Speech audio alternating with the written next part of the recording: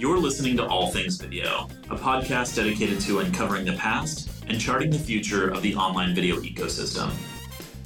This episode is brought to you by Epidemic Sound, the company reimagining music licensing for the digital age. Epidemic's library contains tens of thousands of tracks that you can license a la carte or on a subscription basis. Unlike other music licensing companies, Epidemic Sound owns its entire catalog and makes tracks available via one straightforward license to cover all your needs, worldwide and in perpetuity. No more headaches around usage reporting, performance royalties, or murky rights ownership. It's better for the artist and better for you, the creator. So whatever your music needs, Epidemic Sound has got you covered. You're listening to All Things Video. I'm your host, James Creech, and today's guest is Kelly Perdue, co-founder and managing general partner of Moonshots Capital. Kelly, welcome to the show. Glad to be here, James. Yeah, glad we get to do this. I thought we'd start and travel back in time a bit. You attended the U.S. Military Academy at West Point and then served 2 years as a first lieutenant in military intelligence. What was your military service experience like? So my military service experience was pretty fantastic. I went to officer basic course at Fort Huachuca in Arizona and volunteered to attend Ranger training, which was an unusual thing typically for military intelligence officers to do, so I got a slot. And I spent 67 days going through the 3 phases of Ranger School, and I thought that life would probably not get any worse than that at any point in time. So you do a desert phase, a jungle phase, and a mountain phase. And it absolutely tests your physical, but I think more importantly, similarly to how startups impact you, your mental endurance and your ability to handle it and hack it and get through it. Yeah, that's huge. And then what were your 2 years like in military intelligence? So I was stationed at Fort Ord in Monterey, California, and I think it was a little over 3 years. And when you graduate from West Point, you come out as a second lieutenant. You're commissioned as a second lieutenant, and then I got promoted to first lieutenant during my time. And during that active duty time frame, I was the assistant S2 for a brigade, and we were what's called an RDF unit, which is a rapid deployable force, meaning, and if anybody listening can remember beepers, we had beepers so that about a third of the unit was able to be recalled in about 2 hours. You had to be standing tall and looking good with everything packed so that you could have wheels up in 18 hours to go to wherever, our commander decided we needed to go. So I spent about a third of the time in that unit. Then I moved to be an XO at an MI battalion company. I was the XO for a company, and then I was a platoon leader for a counterintelligence platoon. So got my time in leading troops, understanding a little bit more about how the Army worked, and then when my time in commitment ended, was able to get accepted to and attend UCLA for both the law and the business program. That's right. So you went back to school and you do the MBA, or the JD MBA. Yep. What prompted you to do that? So my initial inclination, being straight out of college, only serving in the military and having no direct business experience in any roles other than the great leadership experiences that I got in the military, I thought, I could be what I consider to be a great corporate attorney and understand kind of mergers and acquisitions, different types of transactional law. And in order to do that, I thought, after I did all my informational interviews with attorneys that they wish they had more business background or business experience, I thought, well, let me overlay the MBA with that program so that it gives me a better base around which to operate as an attorney. And during that program, I disabused myself of wanting to be an attorney and really enjoyed and became excited about the business side of it, and began exploring early stage technology and early technology startups. The entrepreneurial bug bit me. About, I guess it was halfway through the 3rd year of the 4-year program, I started working with my first startup called ImageTel, which sounds silly now to say it, but it was a video conferencing capability, one of the first of its kind. There were a few publicly traded companies called PictureTel and VTel that were not doing very well. And ImageTel, we thought, was a great solution for that. So invested a lot of time and money and got a whole bunch of friends and family money invested in that business. Wow. How did that come about? How did you meet the team? What prompted you to jump in? My brother actually was at a company in Louisville, Kentucky, and he got involved in the deal and went and looked at it and became excited about the company and actually went in as kind of the head of engineering and realized and understood that the business side of the house needed some more work. He understood and realized that they were going to need to raise money to make that happen. He had no experience at that. I actually had no experience at that, but thought I did, or thought I knew how to do that. So I went after it. We ended up raising about, I think, $750,000 Probably half of that was from my friends and family that I'd met either through the business program or, having operated in LA for a couple of years. And I went for another 2 years with ImageTel, not taking pay, accruing expenses, traveling back and forth to the company, which was based in Louisville, Kentucky, and got up to about, I want to say it was $83,000 in credit card debt, on top of the debt that I was accruing through the JD MBA program. Wow. And when I went to the Ralph's on Barrington and Olympic, which is still there, and had my cart filled with ramen and tuna fish, got up to the cash register, and she'd let me know that my credit card was declined. So that's when I had to make some tough decisions, especially as it related to, letting down what I consider to be letting down the friends and family who put money into the company. But, Maslow's hierarchy of needs is a hierarchy for a reason, and food and shelter you have to take care of first. I decided at that point in time, I had done one summer during the JD MBA program with Deloitte Consulting. They made me an offer, but I decided to go the entrepreneurial route. So I called them back up and said, if you double that signing bonus, I'd be happy to come to work for you. And they did.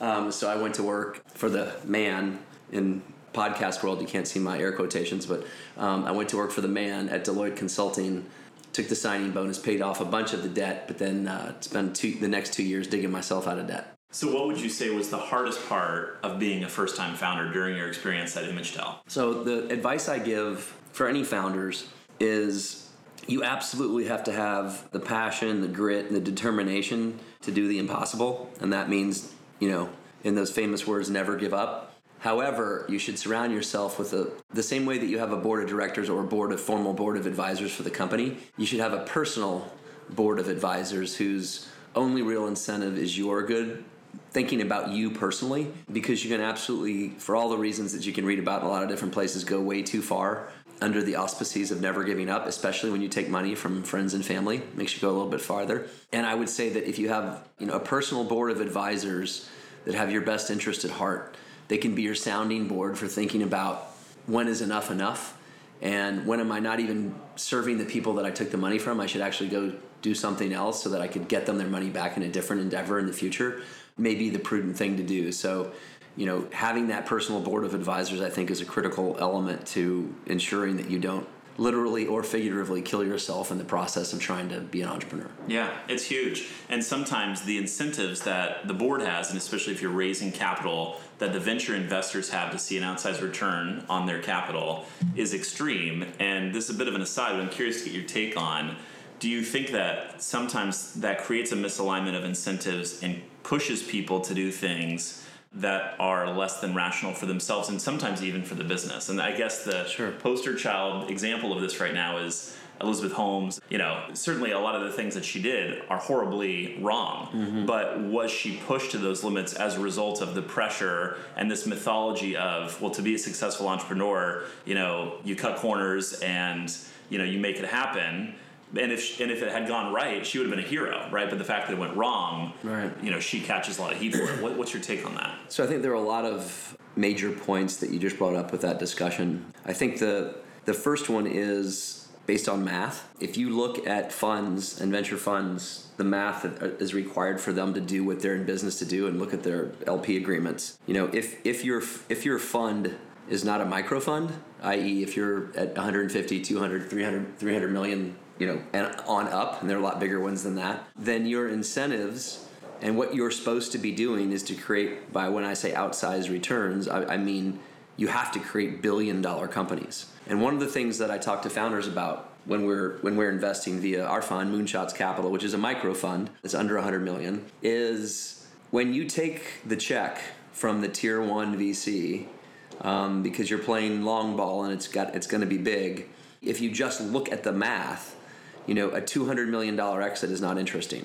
which is staggering to say that, right? Because it doesn't return the fund. The return, the partners at large funds only have so much time, and they'll say this, they only have so much time that they can spend helping ensure that a company is successful, so they can only do so many at once. 8 to 12, at the top end of that, it starts to get really hard to be a contributing board member. If you get to be larger, more portfolio companies that you sit on the board of than that. And if you have a $1 billion fund, and you divide that by the number of partners and how much capital can be deployed, you have to invest a lot of money in each deal. You have to have a significant ownership in each deal. And those deals some of them have to get to $1 billion, which does create what you could be construed as contradictory tensions around what would be successful for an entrepreneur, a first-time entrepreneur who's got a company that's worth $30, $40, $50 million going into a Series A or B, like depending on what the growth trajectory is. And at $200 million and one more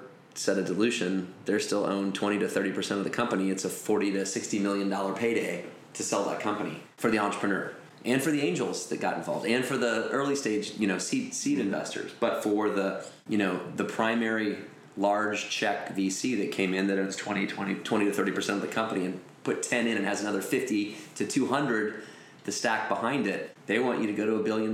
They want you to own the marketplace, which is understandable. And in some instances, it's a smart decision. But it should be a decision that's made with eyes wide open for that entrepreneur to make that decision on what they want to do. They are necessarily at least foregoing with an easy route, because you can still force it depending on the leverage that you have as the entrepreneur. But for everybody to have smiley faces around the table, you're going to have to thread the needle and get to that unicorn status for that to be a successful outcome. So that's the first piece, the math. Are there any other elements at play here?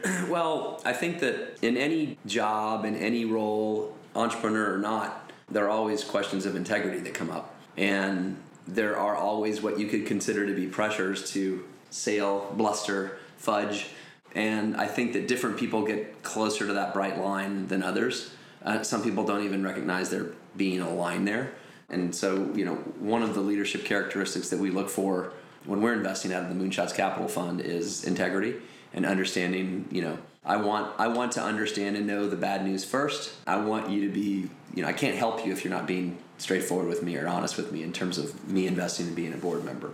So I wouldn't support or, provide, a significant amount of help to somebody who showed that they couldn't have integrity in the process. Yeah, that's huge. So I want to pick back up in your story. We're at Deloitte and hear the rest of your journey and how we get to Moonshots Capital. So tell us about your time there in the consulting world and what happened next. Yeah, so Deloitte Consulting is a fantastic place to work. It's chock full of really bright people. They have very exciting and interesting projects to work on and clients to work for, especially in the strategy practice where I operated. Shorter term deals, 6 to 8 to 16 to 20 week projects. So you get a lot of you change teams frequently, you change clients frequently, and you work on different things. And you get to travel, and they pay you pretty well. However, I wouldn't say that, and from an entrepreneur's view, like from my view and what I was doing, I got the hole that I dug myself into financially, I got filled within 24 months. I'd made it to senior consultant and was transitioning to manager, I believe. I got to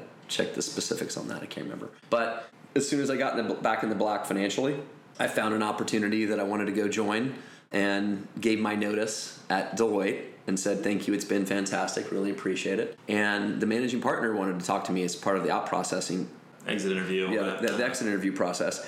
And I was a little bewildered. I'm like this little, peon in the size of the Deloitte Consulting, but wanted to meet. And she said something very interesting to me that I still carry. She goes you did great work while you were here, Kelly. We really appreciate it. Hopefully you'll go out and do stuff and you can bring us in as a client, or you maybe come back, or the door's always open. But you need to make sure this is the right time for you to do this, because you only get so many different times in your career path where you're able to build skills. And I was a little perplexed, what do you mean? And she goes, your ability to work Excel, your ability to build PowerPoint, your ability to do competitive research and analytics, your ability to design and tell a story and work with really, tools that you can take with you and make you successful in the future. And I thought that was very interesting, very fascinating. And I've re-echoed that sentiment to different young entrepreneurs or people who are in different roles that are antsy or feisty or want to go out and change the world at super young age, basically with no real wisdom around which to build any common sense decision making or any other components. So I'm, the Moonshots Capital Fund thesis is to invest in extraordinary leadership. And, one of the only places that we see that leadership's trained per se is in the military. So we lean in heavily when there's military veterans on founding teams where they've gotten real world experience leading people. We also are attracted to and like kind of the battle-scarred entrepreneur, right? If you've been through the process 2 or 3 times, you've built a set of tools that'll enable you to be more successful every time you go after it and go to it. But I often say to people who are in pretty interesting roles where they're learning a lot and developing skills that don't cut that off too early. And I think one of the best times to try to build a company is when you have somebody else kind of paying for your Maslow's lower hierarchy of things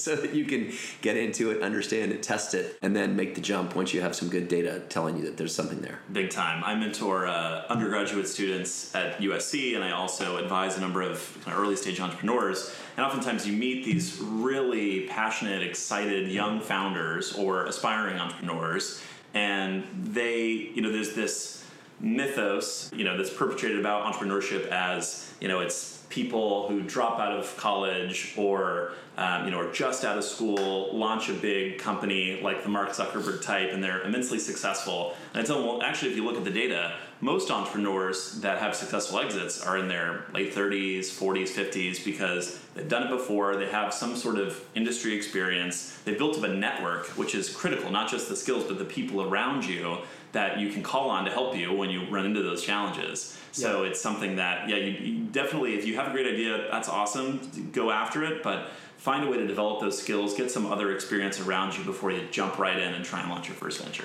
I think of the entrepreneurs that we back, the entrepreneurs that I've met, and I think of them kind of cut from two cloths. One is, I'm in industry, I see a big problem, I understand all the players and the constituents that are associated with it, and I know how to solve that problem. Meaning, I know exactly what needs to be done and be able to do that. That takes a significant amount of experience to get to that point with a domain knowledge, like you were saying, in an industry or sector. They may or may not have what I kind of described the second entrepreneur kind of cloth. They're an operator, right? They know how to build companies. They know how to make, operationally set it up and structure it so that all the balls go through the hoop in the right order so that successful and good things can occur. In my 10 companies that I've been a part of founding and or on the senior team for, I'm much more the latter. I'm not the guy in industry who's like, Eureka, I can see the future. This is what's happening. I'm the guy that's like, okay, that's an incredibly compelling vision. It's probably not where we're going to end up, but we can be close to it. And in order to do that, here are all the resources we need. Here's a path. Here's a plan. Here's how we're going to set up the operating tempo. Here's how we're going to raise the money. This is what we need to be delivering. These are the types of people we need, and where I can go and tap a network or set of resources because I came up through kind of finance and biz dev. Those are my kind of horizontal capability components. But the company building aspect, I think, the entrepreneur that's going to be able to raise 1, 2, 3, 5 rounds of financing, that company building entrepreneur is the second type. Yeah, and you need both of those skill sets. They're complementary because it's a very different person that takes a business from 0 to 1 as opposed to 1 to 10, 10 to 100 and beyond. For 99% of the time, I agree with that. Every now and then you find a unicorn. Absolutely. Even though they're super common now. Yeah, sure. Very cool. I was also, doing some research, and it stuck out to me that you were an early advisor to both Pandora and LinkedIn.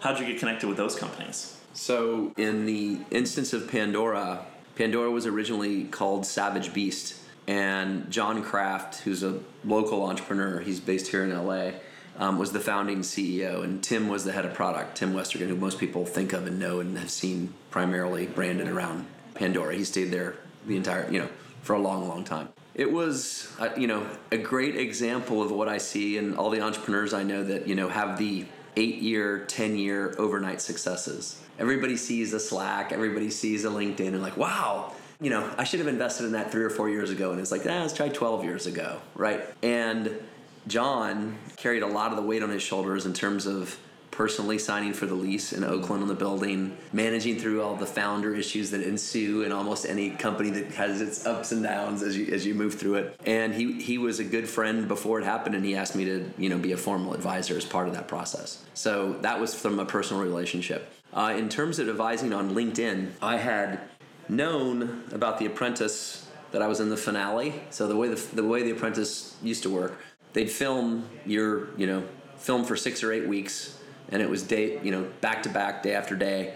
You do a 3-day task, boardroom at night, somebody would get fired, the next morning you get a new task. It doesn't happen every Thursday like everybody saw on TV, right? That's not how they filmed it. So as you saw people getting rings around their eyes and becoming a bit bedraggled, it was because it was consistent for 6 to 8 weeks. And after filming it, the finale's live, the second half of the finale. So we're going through, I'm making it through, I'm kicking butt and taking names. So I just have to stop you right there because first of all, you're a reality TV star at this point, right? How did you get on season 2 of The Apprentice? How'd that happen? Random. So, like a lot of things. There are a bunch of different ways to get on the show. You can mail in your video of why you want to be on the show, with filling out the application. I think that's where they got to the 1 million applications. You can know a casting agent, but I hadn't, even though I'd lived in LA, I'd never been involved or around Hollywood in any shape or form, so I didn't know that. They did casting calls, if everybody will remember, like in different cities where it was like a let's make a deal line around the block, and they'd actually have, Trump would be at some, his son would be at some, whatever. And then the way that I didn't know about was Burnett, who was the producer for the show, reached out to all the local business schools here in LA and just asked to do closed casting calls. So as an alumni, I got from Anderson, I got an email that said, Burnett's production casting, blah, blah, will be coming to interview for second season of The Apprentice. And had you heard of the show? I mean, it's relatively new. I heard of it. It was the first season was like a few episodes into it, and it got a big splash. Sure. And he was, with the Cobra firing, you're fired. Like that. that was out and about. So I was living in San Diego for that year at the time, and I was like, I could rearrange my schedule and be up in LA for that. Nah, forget it. Deleted it. And my next youngest brother also went to Anderson but lived in Florida, and when he got the email, he forwarded it to me and said, you have to go do this. 100% have to go. This is you. Yeah. So I went to the casting call. I walked in late. They were in the auditorium style room where they had given everybody this thing to fill in, like what's your most embarrassing story, da da da. So people were sitting in chairs like they were taking an exam, every other chair, right, filling in forms. I walked up to the front, got a thing, and just stood up there with the casting people, filling it out, asking questions, saying, hey, do you have this electronically? I haven't written more than a sentence in like 10 years, like my hand hurts. And then I was pretty much a smart ass when they broke us out into 10 people, with one casting, made a bunch of comments, said a bunch of stuff, got the tug on the shoulder, said, hey, we want to have you come in for a callback, and went from there.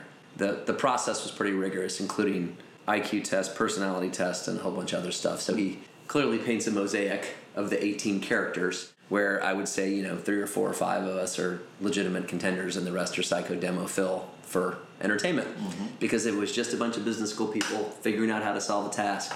It probably would not be that entertaining, and it would probably be on PBS. Ended up knowing that I made the finale, but then the finale's live. He actually hires or fire you. So we finished it in the end of July.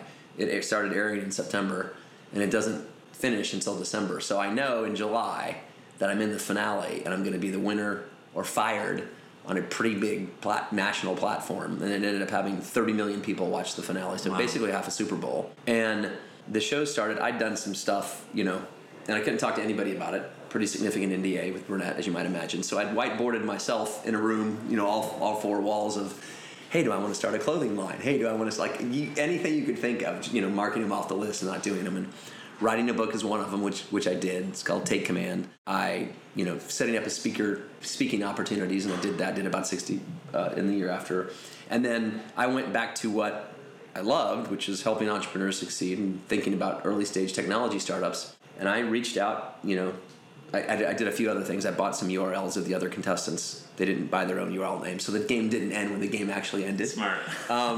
So I was getting, 500,000, 1 million visitors, which was massive at the time, once the show aired, right? Because they told our names finally, and everybody, including some of my family members, were like, what? So it was pretty exciting. And I was like, I can direct a lot of this traffic to brands or entities that I think are relevant or important, and create some form of an affiliate model or whatever it might be. Influencer marketing before the term existed. Influencer marketing in 2005, wow. Right? December of 2004. So I contacted LinkedIn because I had been an early adopter and using it, and I, got a hold of the head of BizDev through the LinkedIn platform. That's when you had to cut and paste the URL and tell people why they needed to do this. Mm-hmm. It wasn't automatically set up. And a gentleman named Matt Kohler, who then went on to be the VP of BizDev at the Facebook, when it was still called the Facebook, and then went to be one of the youngest partners at Benchmark, was a guy that I negotiated with for advisory shares to include LinkedIn in my book, chapter in my book, include it in all my speaking engagements, and put it above the fold of my website to drive traffic. And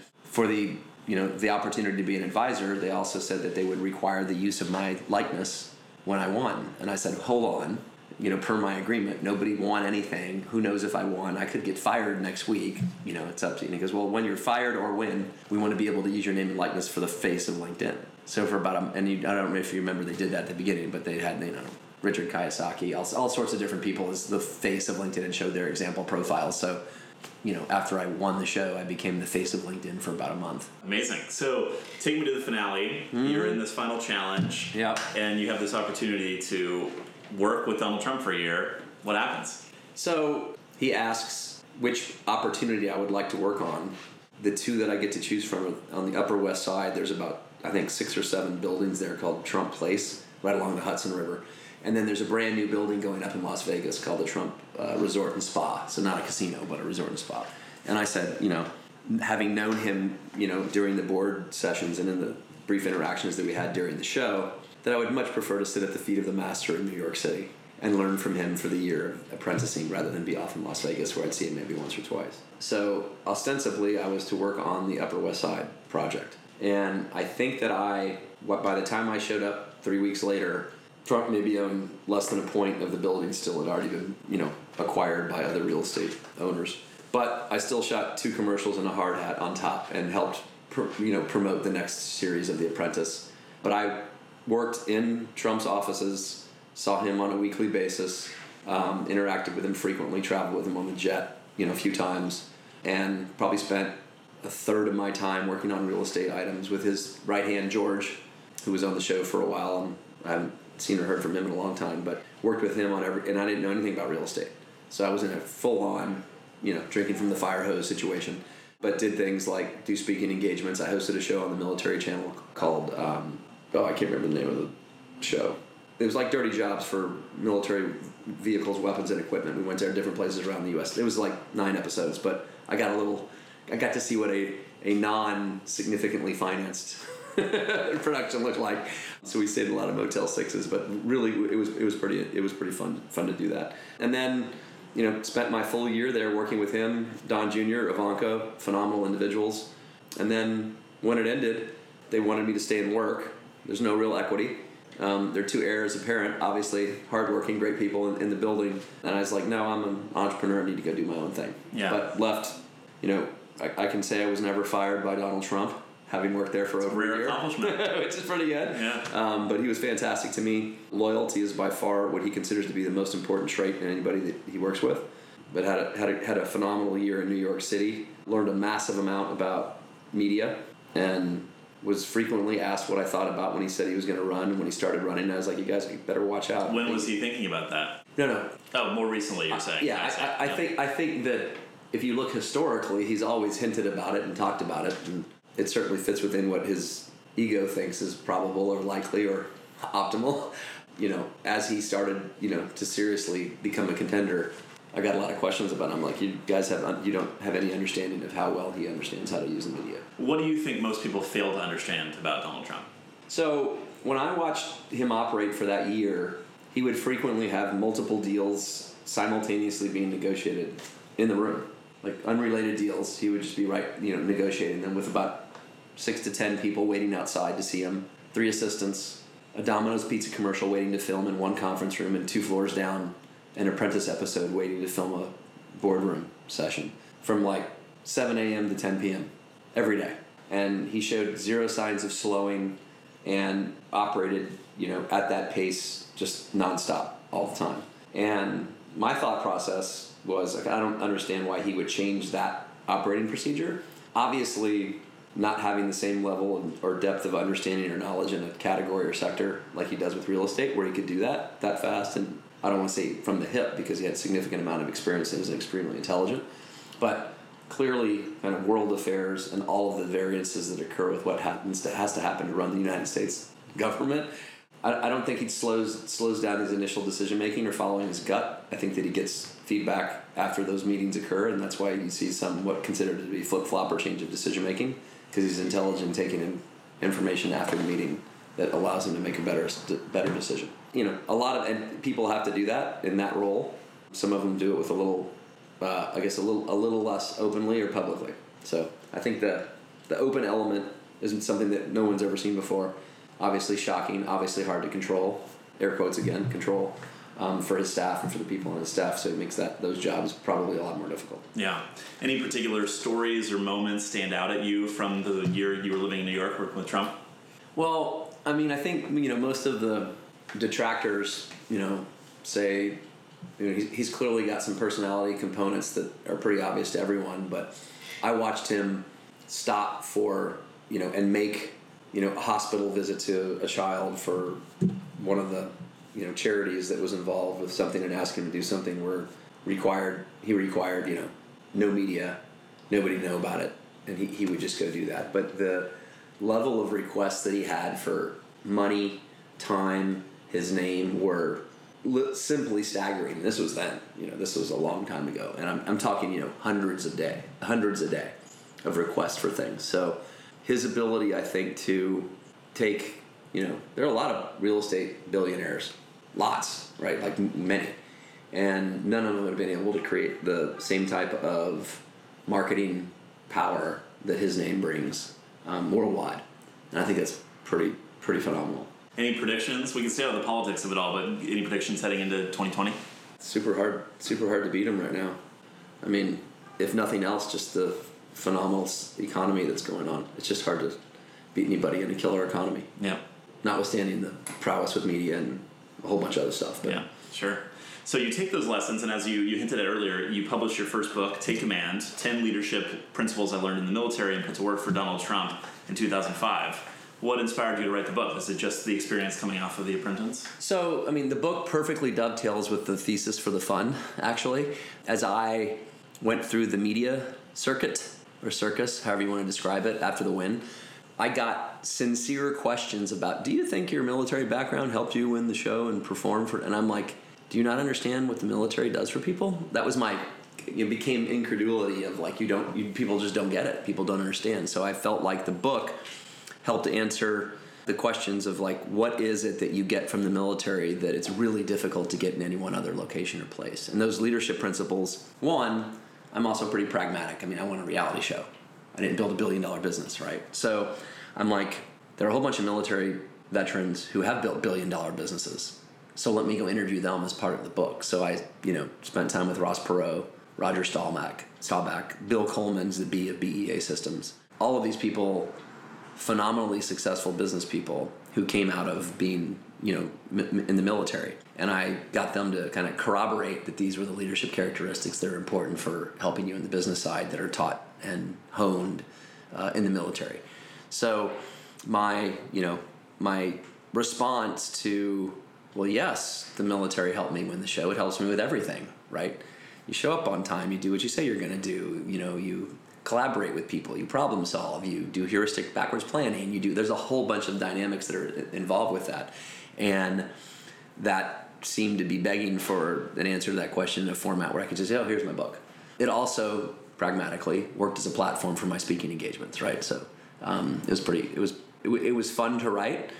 We've invested in a company that's attacking that very, very archaic industry in an additional way coming up. But I think that the answer to the question is, the military background helps everybody. And a lot of the things that I say to especially entrepreneurs who have military backgrounds or people coming out of the military who are wanting to be entrepreneurs, that even though they might not specifically understand the language of business yet, the skills that they've developed and honed far outpace what their contemporaries do that haven't been in those roles. I think that sometimes there's this perception that people who are in the military, either as a result of selection bias and just making the choice to go enter the military, or as a result of the training, might struggle to be an entrepreneur because they lack the flexibility and open thinking to problem solve, right? Like, so I think and maybe this is a misconception, but some folks in our world think, okay, if someone has military experience, they can do any job where there's very clear policies and procedures. If there's a manual they can read, they're going to nail this job. Right. But they might struggle in an ambiguous environment, which is entrepreneurship 101. Yeah. Has that been your experience? And maybe that's off base, but how do you think about that? Yeah, and that, I think, was in all of the interviews that I did afterward, was part of the feedback that the United States military is absolutely focused on the ability for an individual to problem solve. So I'm told to take a hill I have to figure out how to take the hill. I'm told to take a bridge. I'm told to, and each individual commander, and that's why we're so hard to fight, because there isn't a manual that describes all of the complex tasks. Of course, there's a manual for how to get everybody certified on a firing range. Of course, there's a manual for how to break down your M16. Those are all manuals. Now, the entrepreneur's life is fraught with uncertainty, and as Craig, my partner in Moonshots, who's also a West Point graduate, he stayed 17 years in the military afterward, helped stand up Cyber Command in the Army, and is now based in Austin, co-located with Army Futures Command. He and I looked at the 74 companies that we've invested in over time and tried to figure out, what one factor could we control for that had the most, at the time of investment, that would have the most impact on having it end up on the correct side of performance, right? Having it be a good outcome versus a bad outcome. And the only one we could come up with was leadership. And to be able to evaluate somebody's capability as a leader was super important on the front end of making a decision to invest dollars into them. And our performance records exceptional in terms of IRR and performance, and about 70% of our AUM total as individual angels, while we were doing syndicates, and then through the funds, about 70% of that, all that money has gone into teams that have military veteran co-founders. So we're super optimistic from the standpoint of, it's a phenomenal set of leadership. The problem-solving skills exist. And then the other tools that enable you, once you even figure out the problem, get there and solve for it and make it happen, that's where they really shine, right? So, and we get a lot of kind of anecdotal head shaking from anybody. It's like, oh, would you want, a former Navy SEAL team operator to be your head of ops? Or do you want, and you don't even have to, you can't find anybody else to think of, assuming all of their experience is kind of the same, you're like, yeah, I kind of want that to happen. So tell me a little bit more about your decision, is kind of 2006 timeframe, to go to the other side of the table and become an investor, right? You had been an advisor, you've won The Apprentice, you've written this book, you're doing speaking engagements, and you told me you're kind of in this whiteboard environment where you're like, oh, these are all the different opportunities I could do, but I love working with entrepreneurs. How did you then take that and say, all right, I'm going to become an investor? So my mentor on the investing side is a gentleman who's passed away, but his name is Luis Villalobos. And he was based out of Orange County, and he founded the Tech Coast Angels, which is the largest and most prolific kind of angel group that exists in the U.S. He was also a founding board member of the Angel Capital Association, and he's helped and mentored Washington, D.C. Angels and New York Angels to get their chapters started and help them do stuff. He was just a full-on mensch. He did some significant sets of Monte Carlo simulations on the asset class, which has the highest return, which is early-stage technology investing. And all of his simulations showed that in order to have enough diversification to take advantage of the asset class, you had to get to 20 to 25 investments. And I looked at that, and I had just gone through, after I left Deloitte, I went to a company called eTeams, which was an amateur sports portal for moms, coaches, parents, everybody, for, basically a wizard, if you remember what that was, something to help you build a website, for schedule, standing, roster, who's cooking mom next week, directions to the game, and it had some league tools and some team tools and everything else so that you could put pictures of little Johnny up sliding into second base, and everything could go up because all of the webmasters were also the volunteer coaches, which were also the parents that had no time to do anything. So we built this that got to about 3 million teams using the system, which was staggering because it's 10 to 60 kids on the team and had a lot of reach. But Lewis was the Tech Coast Angel that invested in that company. So I got to know him and I was on the board with him. And we went through, this was up to the first bubble bursting in 1999. And we basically sold the company to Active Networks, which I think lots of people on this that are listening to this have heard if they've ever registered or signed up for a marathon or triathlon. But Lewis, walked me through these Monte Carlo simulations and showed this to me. And I was like, well, I just spent 3 years as an operator, and I got to a successful, again, air quotations, exit, where we got basically money back, but I've got equity in this other company now that who knows when that's going to get liquid.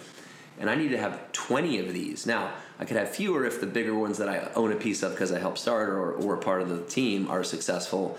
But how do I get to 20 to 25 of these?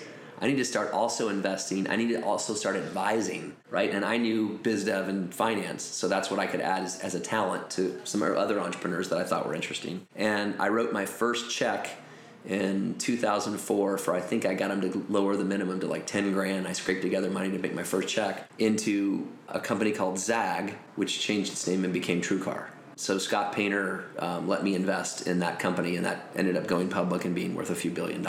Not to me, the company. But yes, huge success story. So that's where I started doing it, to the point where I'm at, I don't know the exact number as an individual now, but Craig and I together collectively have covered 74, 75 investments to date. And you're primarily doing that through the Tech Coast syndicate? So I like to talk about my investment history in 3 chapters. One is an angel, and I was pretty prolific in LA 10 or 15 years ago. There were a dozen or 2 dozen of us that would, typically get hit up for, $5,000 to $25,000 checks, so that there would be a $200 to $250K raise from a set of angels. In 2014, Craig and I, who had been angels together, he would tell me about deals that he saw, I would tell him about deals that I saw, decided to form a syndicate because AngelList made it legal to act like a broker-dealer without a broker-dealer license. So as a lead angel, I could collect money from a whole bunch of people that I'd already been doing, right, raising money, put that money to work, and then I get a carry on that. So I get up to 20% carry. And some people charge fees, but whatever. So we started running syndicates, and we've deployed about $13 million through the syndicates. So we did, $2 million of individual angel investing, $13 million through the syndicates, and that's still going periodically. But the problem with the syndicates was I never knew exactly how much money I would be able to raise for the entrepreneur. And if I liked you and wanted to invest in you, I'd be like, hey, and especially if you were a hot deal, I'm like, I want in. I can get you somewhere between $300,000 and $600,000 sometime in the next 90 days is not very concrete for that entrepreneur. So Craig and I decided to raise a committed fund where we could be concrete about how much we were investing. We could actually lead rounds of financing, which is what we now do, and also happens to coincide nicely with our thesis, right? We want to be able to lead and be on the board and help that entrepreneur grow. And take a board seat and help them do everything from clean up their cap table and create terms that are friendly to the next round of financing, do all the stuff that he and I have done over the 14 companies that we've been operators in. And what are the things that you and Craig look for when you're making angel investments all the way to leading, around through moonshots? So I think the aperture is incredibly wide for the angel investing. Now the angel investing is stuff that we cannot do as the fund, otherwise there'd be a conflict. So we don't do that. The syndicate, we could play in any level of the company stage. So we'd invested $3 million into a Series C, like Charlie, to as little as like $100,000 into a seed round with no product yet. For the fund, we became much more disciplined and tight so that our LPs understood what we were doing and they could think about us in a certain part of the asset class so that they could figure out their diversification. And we are what we call late seed. So there's an MVP, a minimum viable product that the entrepreneur's already built. They're in revenue, so they're at, approaching, or blowing through $50K a month, or MRR, monthly recurring revenue. They hopefully have a product or a service in a sector or category where Craig and I can be helpful, but that's not as important as their leadership characteristics. And then I think the most important pieces are twofold. Craig and I have to be super excited about it, both of us. We got to kind of think about it in the shower when we're getting ready for work, like, how do we help them out? What are we going to do? And the second piece is the founding team is coachable. While we have led most of our deals and do take a board seat, we don't want to run the company. We're not a private equity fund. We don't take over the company. And if the entrepreneur does everything we say to do, then we're running the company. We don't want that. We want them to hear us. We've bumped our heads, we've fallen in holes, we've run into walls, we've made a lot of mistakes as operators, and we want to make sure that wisdom's conveyed and heard by the entrepreneur. They still need to make their own decision because we're investing in their leadership. What are the most common mistakes you see early stage founders make? Wow. There are all sorts of mistakes. Being too optimistic about revenue generation, not taking enough capital in a round of financing.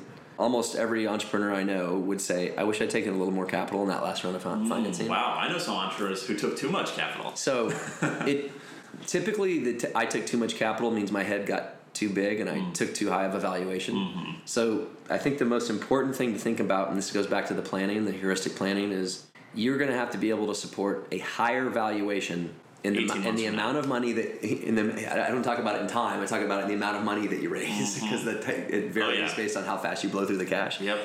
But that money has to get you to milestones that allow you to raise at a higher valuation, or it's bad for everyone. I mean, the VCs don't want it either. Nobody wants a down round. It's super bad for just about everybody involved. So really having a measured, thoughtful plan around how you're going to create the value, and being pragmatic, thoughtful, and reasonable, and somewhat pessimistic about the revenue, and being the same way about the cost. There's stuff that's going to come up that you don't know. We're going to have to redo the product twice. Competitors are going to come at me on pricing. Incorporating all those things, it's like plan for the worst case, but be ready for it to be better than that, is probably the hardest thing to do, because by nature, there's this healthy entrepreneurial enthusiasm that exists around it. That's one. Sometimes it's delusion. Sometimes you have to believe so much that you're going to do what it takes to make it happen. Yeah, 100%. Willing suspension of disbelief. That's right, exactly. A little. But I interrupted you. What are some of the other mistakes? A little bit of Shakespeare for you. Yeah, exactly. I think that the understanding and the walkthrough of the entire process of how dilution works is critical, so that if you start off with 4 or 5 founders, everybody needs to level set on exactly what that's going to mean 2 years from now when you've been through 2 rounds of financing and everybody's in single digits of ownership. Because people don't think that way at the beginning. It's like, smaller piece of a larger pie is... Well, maybe. Yeah. It's just a small piece. Sure. So the pie has to be really big for that to become... And then, fixing that early is always a hard discussion if it's just doesn't make sense on how that rolls out. And then the next piece I would say is I would strongly urge every entrepreneur to become a master at the legal documents. Doesn't sound fun, it's not interesting, but it's your life and it's the controls around which you're operating. I'm not saying don't trust your attorney. Of course you should trust your attorney, but you should be able to have a very intelligent and coherent conversation about every single term where you have an opinion and a point of view about why and what that should be, and ask your attorney lots of questions, hopefully, before you put them on the clock. What's coming next? If you had to make 3 predictions for the future of media and entertainment, entrepreneurship, all the areas in which you operate, what would they be? So, in I guess no certain order, the ability to be an entrepreneur is like never been better. The resources that exist, and by resources I mean access to capital, what it costs to get a minimum viable product to market is pretty fantastic. It's what you do with it and how you go to market that's becoming more and more important. And the fast follow, which makes fast following so much easier too. So thinking very, very, very hard about how do you create a defensibility or a moat, as people like to say now, around what you're building and how you market into it is incredible. The emphasis and the focus on marketing is going to become even greater. Even though it seems like it's already really big, I think it's going to become even greater. I think that the audio element of what's happening, I mean, we're on a podcast. I'll embarrassingly say, my stepson was over and we were cooking in the kitchen and with my wife and her son, and we're doing stuff, and she asks him something about a measurement and to set a timer, and he just turned to Alexa and told her to do both of those things, and we both looked at each other like, like we hit ourselves in the head. And the amount of audio searches is skyrocketing. We just invested in a company called Backtracks out of Austin that's going to solve for a lot of that, starting off with podcasts, but is doing some really neat stuff. And I think that is just going to just explode. And the second piece is, and appropriately, a plug for your podcast title, both on the marketing side as well as in the consumption of information and data side. Video is crushing. I mean, it is absolutely growing like crazy. Their entire ecosystem's being built on how to create content faster. Because in order to drive the big engines, Facebook, Google, small businesses churn because they can't create enough content fast enough that's consumable for marketplace around their products, their most important things that exist.